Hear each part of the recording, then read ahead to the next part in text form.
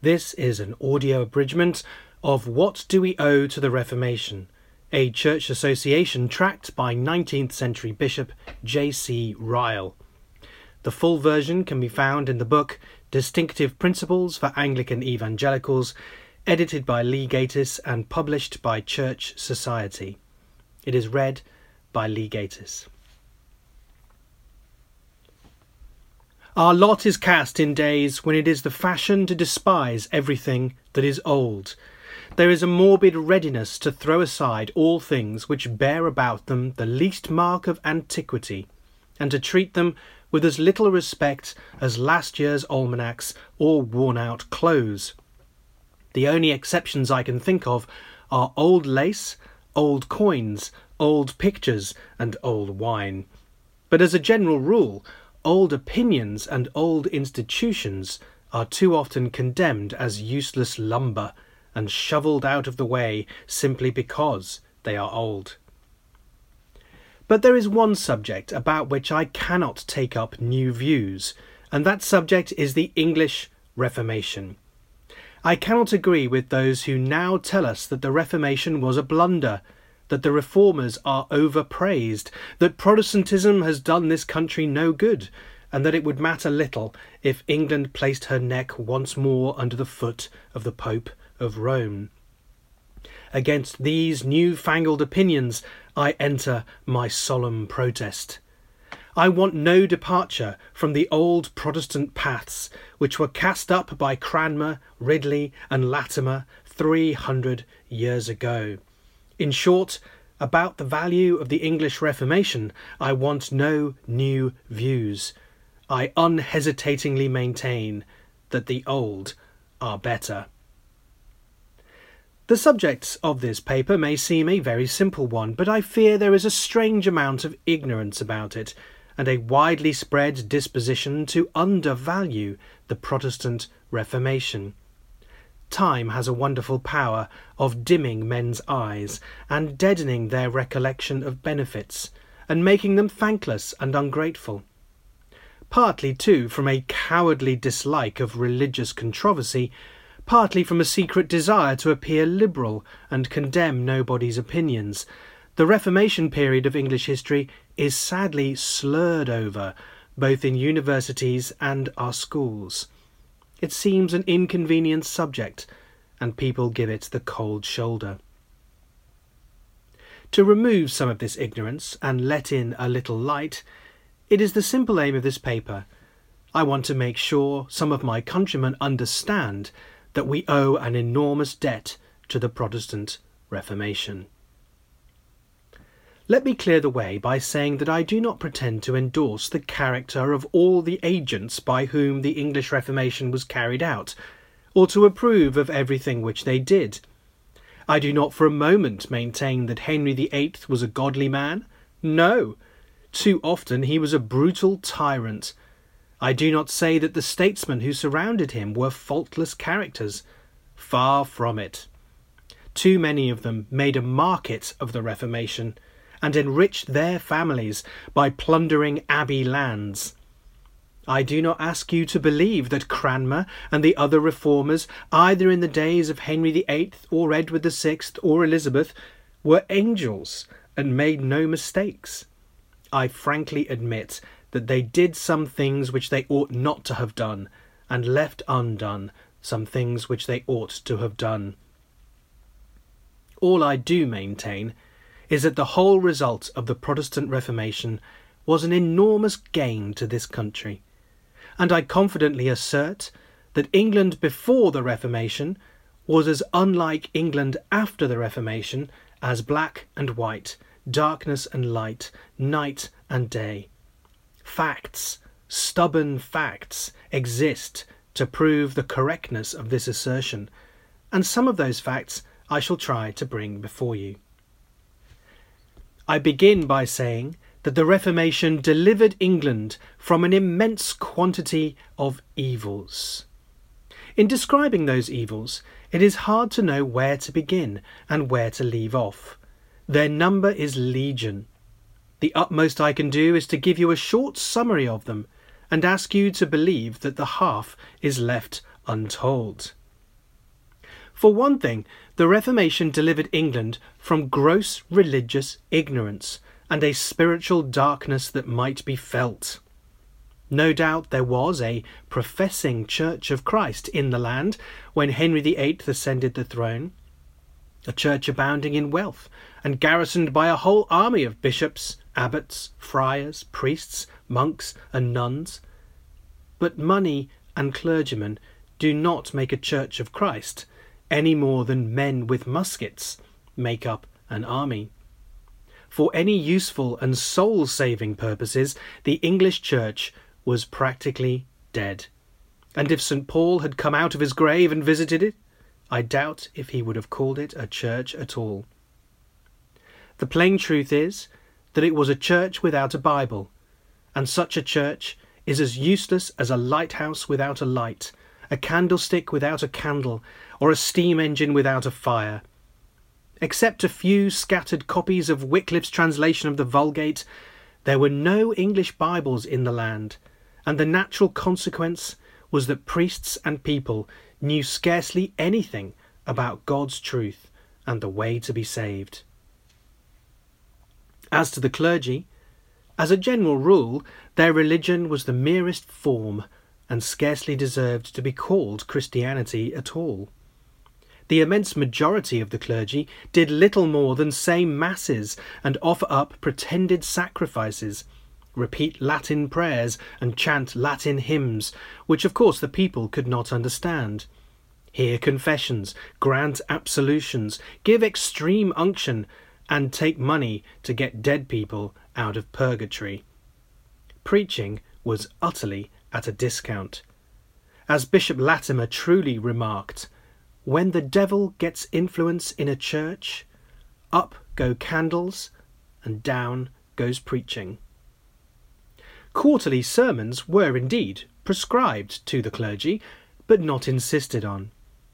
Latimer says that while Mass was never to be left unsaid for a single Sunday, sermons might be omitted for 20 Sundays in succession, and nobody was blamed. After all, when sermons were preached, they were utterly unprofitable, and latterly to preach much was to incur the suspicion of being a heretic. To cap all, the return that Bishop Hooper got from the rich diocese of Gloucester, no barbarous and uncivilised corner of England, when he was first appointed bishop in 1551, will give you a pretty clear idea of the ignorance of pre-Reformation times. He found that out of 311 clergy in his diocese, 168 were unable to repeat the 10 Commandments. 31 of the 168 could not say in what part of Scripture they were to be found. 40 could not tell where the Lord's Prayer was written. And 31 of the 40 did not know who was the author of the Lord's Prayer. As to the laity, it is not too much to say that the bulk of them, except in the hour of trial, sickness and death, had no religion at all. Even at such seasons as those, there was no one to tell them of the love of God, the mediation of Christ, the glad tiding of free salvation, the precious blood of atonement, and justification by faith. They could only send for the priest, who knew nothing himself and could tell nothing to others, and then at last they received absolution and extreme unction and took a leap in the dark. The blind led the blind, and both fell into a ditch. To sum up all in a few words, the religion of our English forefathers before the Reformation was a religion without knowledge, without faith, and without lively hope. A religion without justification, regeneration, and sanctification. A religion without any clear views of Christ or the Holy Ghost. Except in rare instances, it was little better than an organised system of Mary worship, saint worship, image worship, relic worship, pilgrimages, almsgivings, formalism, ceremonialism, processions, prostrations, bowings, crossings, fastings, confessions, penances, absolutions, masses, and blind obedience to the priests. It was a huge higgledy-piggledy of ignorance and idolatry, and serving an unknown God by deputy. The only practical result was that the priests took the people's money and undertook to secure their salvation, and the people flattered themselves that the more they gave to the priests, the more sure they were to go to heaven. As to the grand cardinal question, what must I do to be saved? Probably not one Englishman in 50 could have given you half as good an answer as any ordinary Sunday school child would give in our own day. Such was the ignorance which was scattered to the winds by the English Reformation. Mind you do not forget it. For another thing, the Reformation delivered England from the most grovelling, childish and superstitious practices in religion. I allude especially to the worship of relics. Destitute of the slightest scriptural knowledge, our forefathers were taught by the priests to seek spiritual benefit from the so-called relics of dead saints, and to treat them with divine honour. The accounts which those trustworthy old historians Strype and Fuller and Burnet have handed down to us about these wretched relics up to the middle of Henry VIII's reign are so extraordinary that you ought to hear some of them. At Reading Abbey in Berkshire, within a mile of the present station of the Great Western Railway, the following things amongst many others were exhibited by the monks on great occasions, and most religiously honoured by the people. An angel with one wing, the spearhead which pierced our Saviour's side, 2 pieces of the Holy Cross, St. James's hand, St. Philip's stole, a bone of Mary Magdalene, and a bone of Salome. At Bury St. Edmunds in Suffolk, the priests exhibited the coals that roasted St. Lawrence, the parings of St. Edmund's toenails, Thomas a Becket's penknife and boots, and as many pieces of our Saviour's cross as would have made, if joined together, one large whole cross. They had also relics whose help was invoked at times when there was an excessive growth of weeds or an unusually heavy fall of rain. At Maiden Bradley Priory in Somerset, the worshippers were privileged to see the Virgin Mary's smock, a piece of the stone upon which our Lord was born at Bethlehem, and part of the bread used by Christ and the Apostles at the first Lord's Supper. At Bruton Priory in Somerset was kept a girdle of the Virgin Mary made of red silk. This solemn relic was lent as a special favour to women in childbirth to ensure them a safe delivery. The like was done with a white girdle of Mary Magdalene kept at Farley Abbey in Wiltshire. In neither case, we may be sure, was the relic sent without a pecuniary consideration. Even in the Midland counties, I'm sorry to say, superstition was as bad as in the south of England. Strype records that at St. Mary's Nunnery in Derby, the nuns had a piece of St. Thomas's shirt, and that it was worshipped by women expecting their confinement. At Dale Abbey, near Derby, they worshipped part of the girdle of the Virgin Mary, and some of her milk. At Repton Monastery, the bell of St. Guthlac was held in special honour, and people put their heads under it to cure their headache. At Grace Dieu Nunnery in Leicestershire, they worshipped the girdle and part of the coat of St. Francis. Records like these are so amazingly silly, as well as painful, that one hardly knows whether to laugh or to cry over them. But it is positively necessary to bring them forward in order that people may know what was the religion of our forefathers in the days when Rome ruled the land before the Reformation. Wonderful as these things may seem, we must never forget that Englishmen at the time had no Bibles and knew no better. A famishing man in sieges and blockades has been known to eat rats and mice and all manner of garbage rather than die of hunger. A conscience-stricken soul, famishing for lack of God's word, must not be judged too hardly if it struggles to find comfort in the most debasing superstition. Only, let us never forget that this was the superstition which was shattered to pieces by the Reformation. Remember that. It was indeed a deliverance. As to the gross and ridiculous impostures which the priests practised on our ignorant forefathers before the Reformation, the catalogue would fill a volume. Of course, I cannot do more than supply a few specimens. At the Abbey of Hales in Gloucestershire, a vial was shown by the priests on great occasions to those who offered alms, which was said to contain the blood of Christ. This notable vial was examined by the royal commissioners in Henry VIII's time, and was found to contain neither more nor less than the blood of a duck, which was renewed every week. In the city of Worcester, there was a huge image of the Virgin Mary in one of the churches, which was held in special reverence. This also was examined by the same royal commissioners, in order to ascertain what it really was. But when it was stripped of certain veils which covered it, it turned out to be no image of the Virgin or any woman at all, but the statue of some old bishop.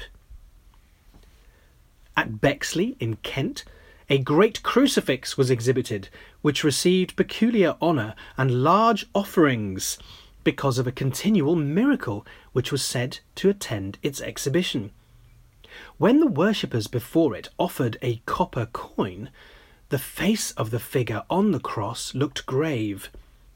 When they offered silver, it relaxed its severity.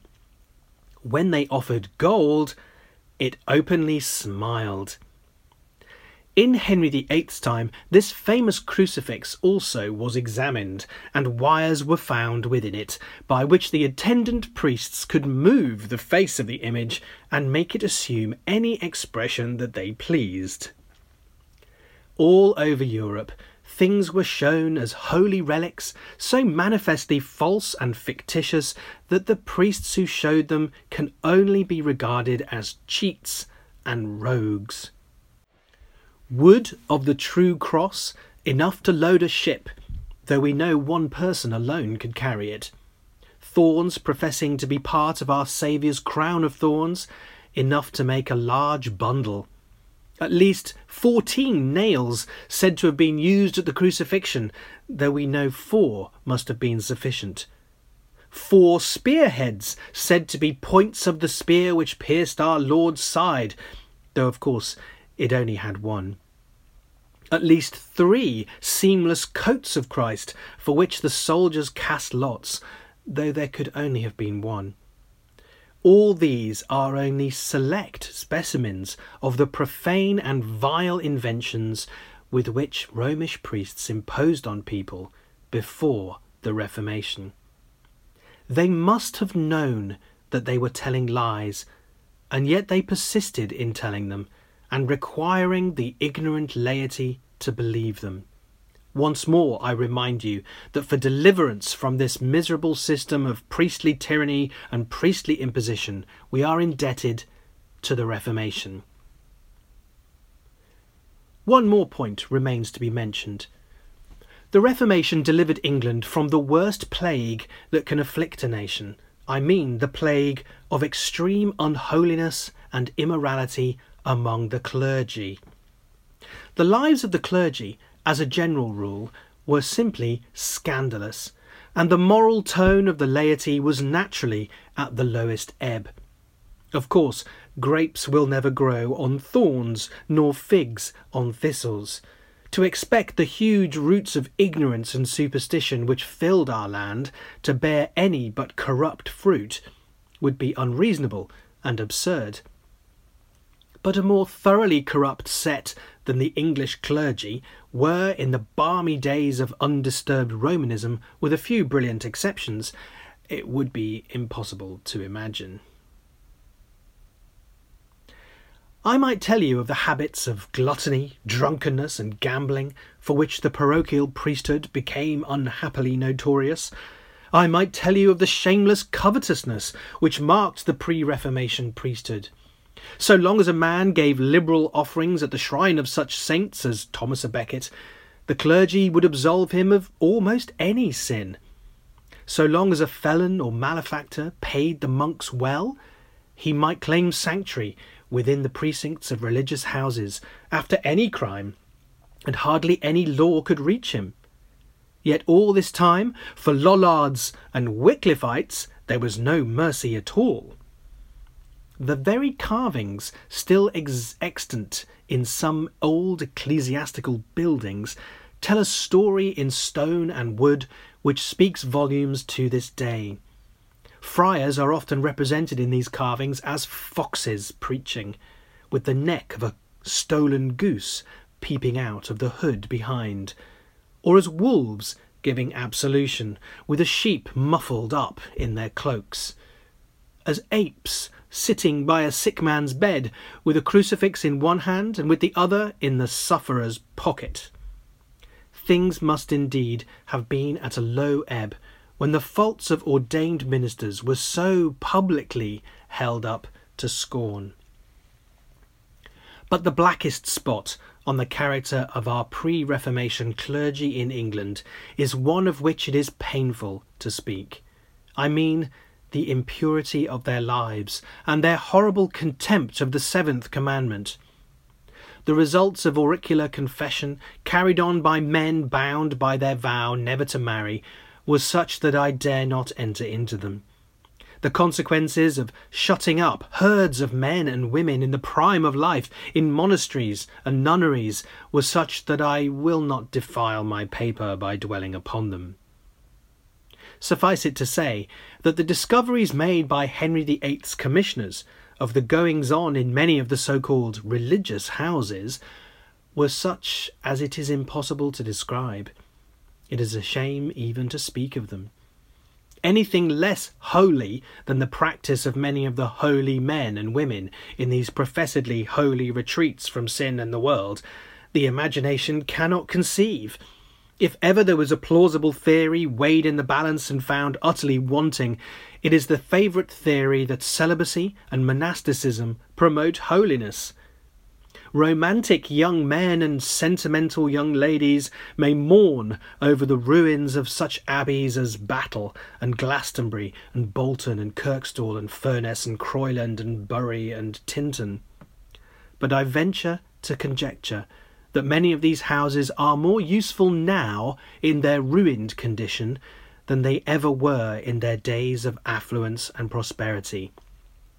I believe, in short, that monasteries and nunneries were frequently sinks of iniquity, and that too often monks and nuns were the scandal of Christianity. I grant freely that all monasteries and nunneries were not equally bad. I admit that there were religious houses, like Godstow Nunnery near Oxford, which had a stainless reputation. But I fear that these were bright exceptions, which only proved the rule.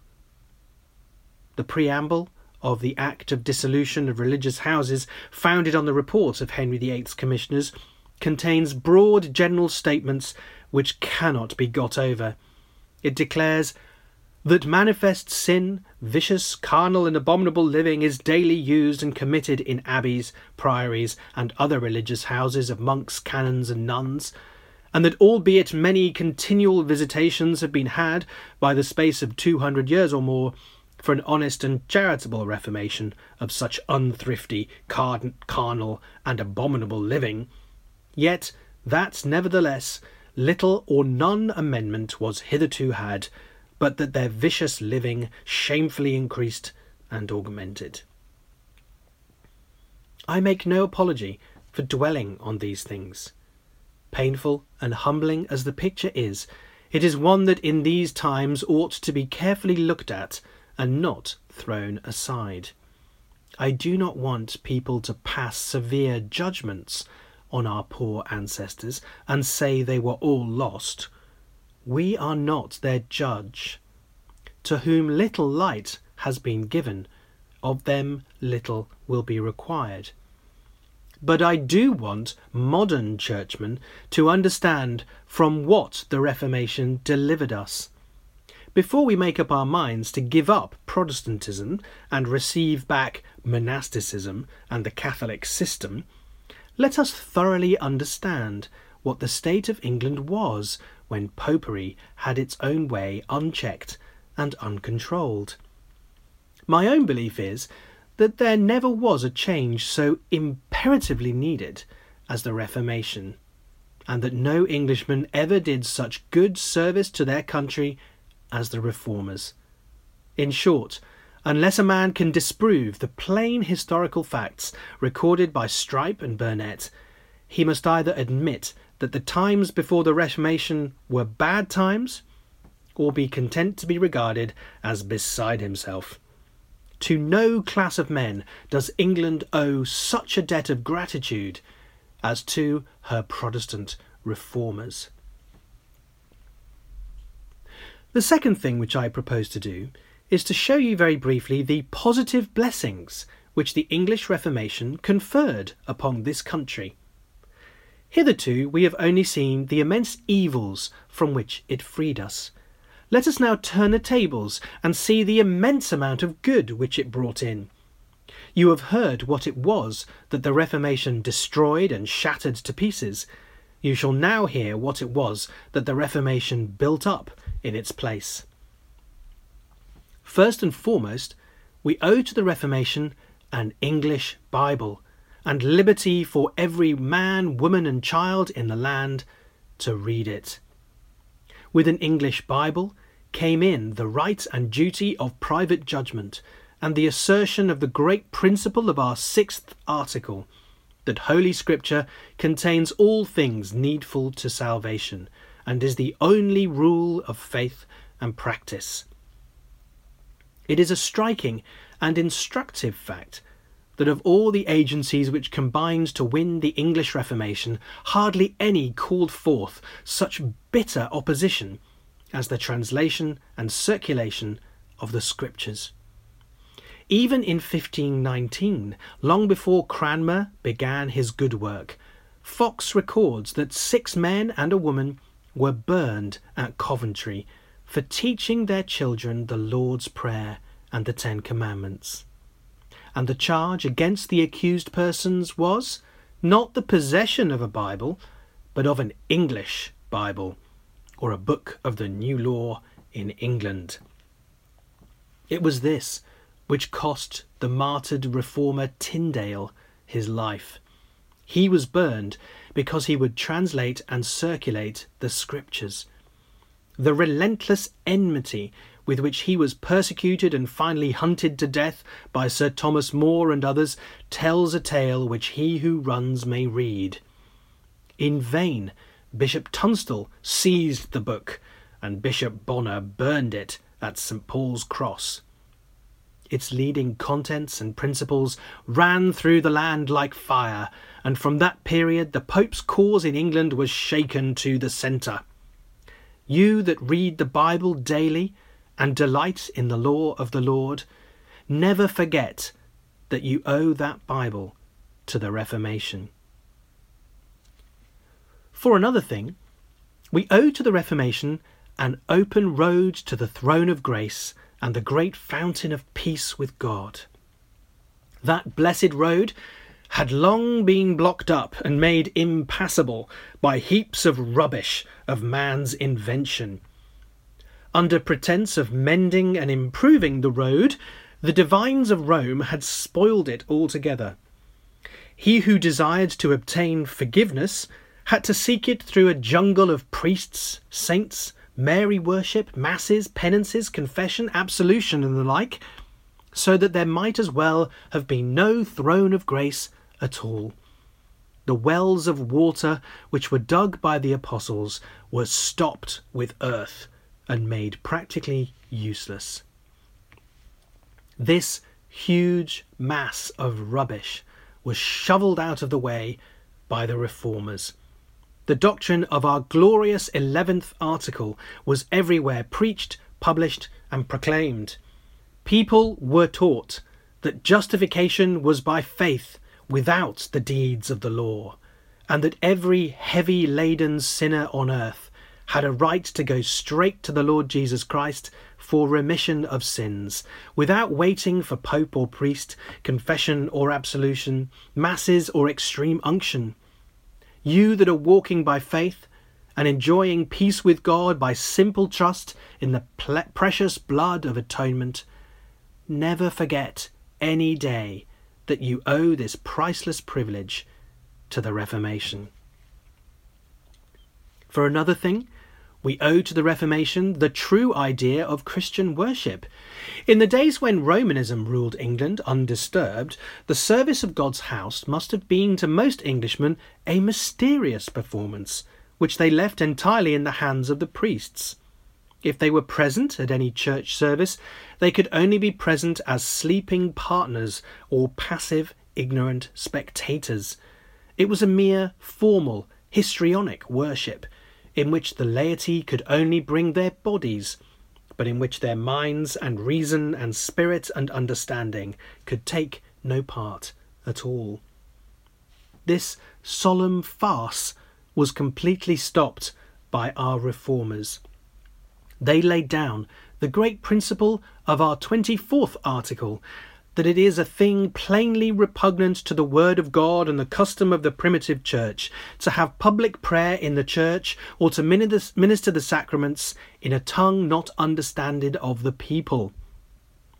They introduced into every English parish the English Bible, an English prayer book, English preaching, simple plain services, and a simple untheatrical administration of Christ's 2 sacraments. Of course, they could not make the people Christians, but from the Isle of Wight to Berwick-on-Tweed, and from Land's End to the North Foreland, a worship was set up in every parish church, which the poorest labourer might understand. You that really enjoy the simple service of our liturgy, and when heartily and devoutly performed there is nothing like it, do not forget every Sunday that for this also you are indebted to the Reformation. Such is a brief and condensed account of the positive blessings which the Reformation has conferred upon England. We bask in the full sunshine of them. They are a part of the air we breathe. They are a rich inheritance which every resident in England, unconsciously I fear in many cases, enjoys at this day. Our very familiarity with them is a danger. We have not the smallest idea of the religious blessings we enjoy compared to our ancestors hundreds of years ago. We have neither an adequate conception of the evils from which the Reformation freed us, nor of the immense good which it brought in. But this I am bold to assert: whatever England is among the nations of the earth as a Christian country, whatever political liberty we have, whatever light and freedom in religion, whatever purity and happiness there is in our homes, whatever protection and care for the poor, we owe it to the Protestant Reformation. The person that does not see all this is, in my humble judgment, a very blind and very ungrateful person. I freely admit that we have nothing to boast of.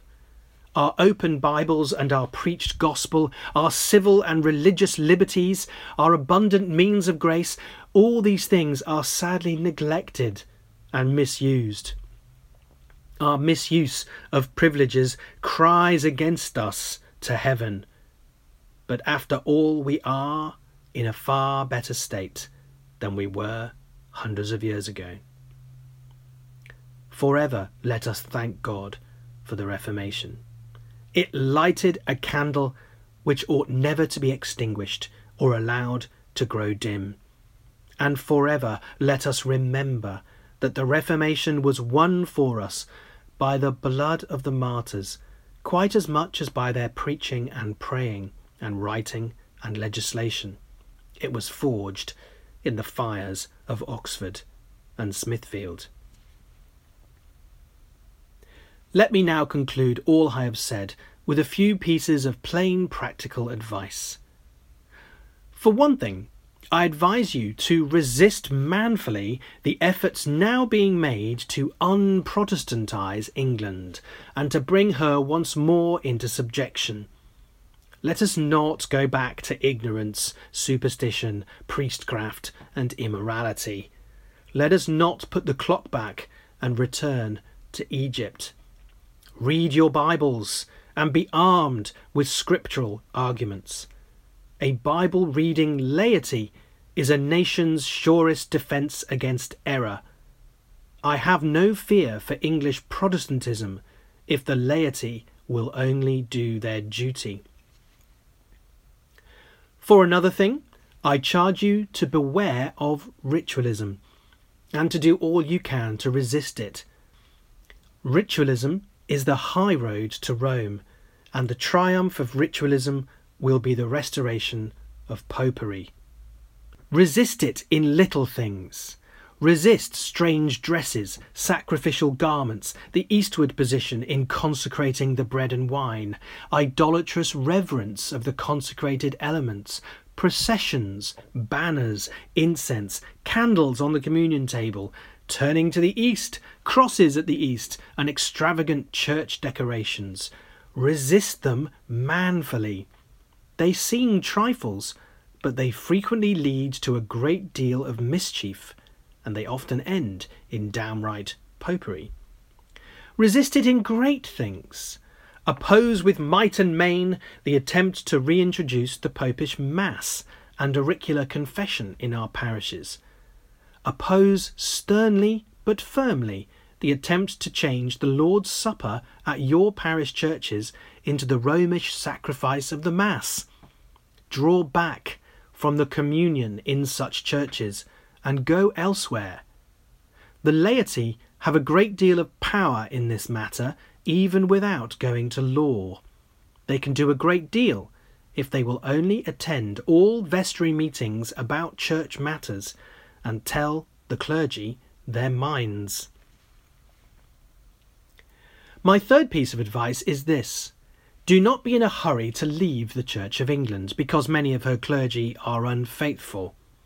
It is cheap and easy policy for churchmen to shirk trouble and run away in the hour of conflict, but it is neither manly nor Christian nor kind. It is a short-cut road out of difficulties to launch the lifeboat when the good ship is in jeopardy and to leave your comrades to sink. But it is not the line of action which becomes an Englishman. As Nelson said at Trafalgar, England expects every man to do his duty, and so does the Church of England expect every Protestant churchman to do his duty and stick by the ship. Away with this talk about secession, away this flirting with Plymouth Brethrenism. Let us not play the enemy's game by deserting the good old fortress, so long as the articles are unchanged and the pulpit is unfettered. Let us not basely forsake our old mother in the day of her trouble. Rather, let us man the old walls, stand to our guns, nail our colours to the mast, and fight, as long as we have a foot of ground to stand on. Sneaks and deserters who are always making strategical movements to the rear are the weakness of an army. Rabbit-hearted churchmen who are always bolting into holes at the slightest shadow of collision, trouble, or danger are the best allies of ritualism. My fourth and last piece of advice is this. Work, everyone, both publicly and privately, and work hard for the defence of Christ's truth and the maintenance of Reformation principles in the Church of England. But work together in an organised and systematic way, or else you will do very little. Men with muskets do not make an army, as the French found to their cost in the late Franco-German War, and evangelical churchmen without organisation will do but little in opposing ritualism. Associate, unite, organise, work together, keep together, and much may be done. Work, not least, I ask you, in union with the Church Association. We who are members or friends of the Church Association lay no claim to perfection and may have made many mistakes. But at any rate, we have done what could be done for the Church of England and have not stood still and let her be ruined without a struggle. Things look black in every direction, I freely admit, but there is no reason to despair. The day is not lost. As Napoleon said on a memorable occasion, there is yet time to win a battle. Come what will, let us not desert our position. Let us not please our enemies by spiking our guns and marching out of our fortress without a fight. Rather, let us stand to our guns, like Latimer and Ridley, and in God's strength show a bold front to the foe.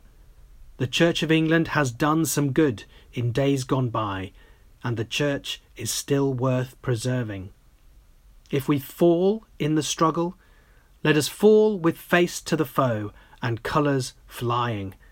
But like the gallant sentinel of Pompeii, who would not stir when Vesuvius was in eruption, let no man leave his post. My own mind is fully made up.